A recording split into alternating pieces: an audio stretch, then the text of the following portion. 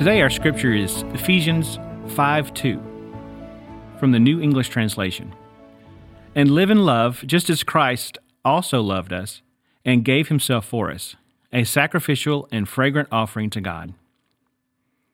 In the passage that includes this verse, Paul is giving us instructions on how to live our lives, and that is as imitators of Christ. We are people who follow and copy everything that Jesus does. That's what we do. We copy Jesus. Whatever he does, we do.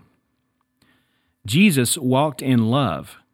He lived his life from a foundation and premise of love, and that's the reason he came to this world in the first place, to show the love of God the Father. Love is the foundation of all the other acts that we should be doing as followers of Christ.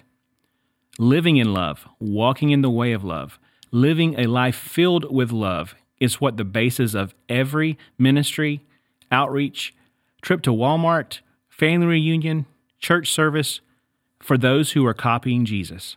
That is, to value each other, practice empathy and compassion, unselfishly seeking the best for others. The second part of this verse gives us the reasoning for living a life of love.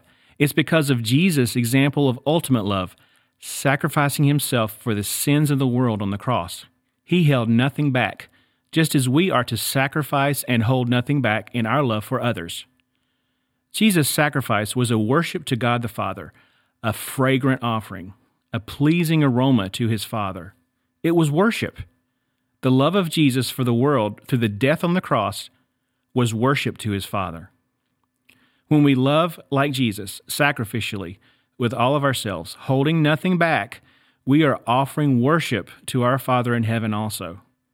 If we live our lives in the way of love, just as Jesus did, our lives become worship to God. Let's pray. Thank you, Father, that you gave us Jesus, who loves us, gave himself up sacrificially as an offering to you, Father. And so we sacrificially give our lives up and love others as a worship to you, as an obedience to you. We love you, Lord. In Jesus' name we pray. Amen.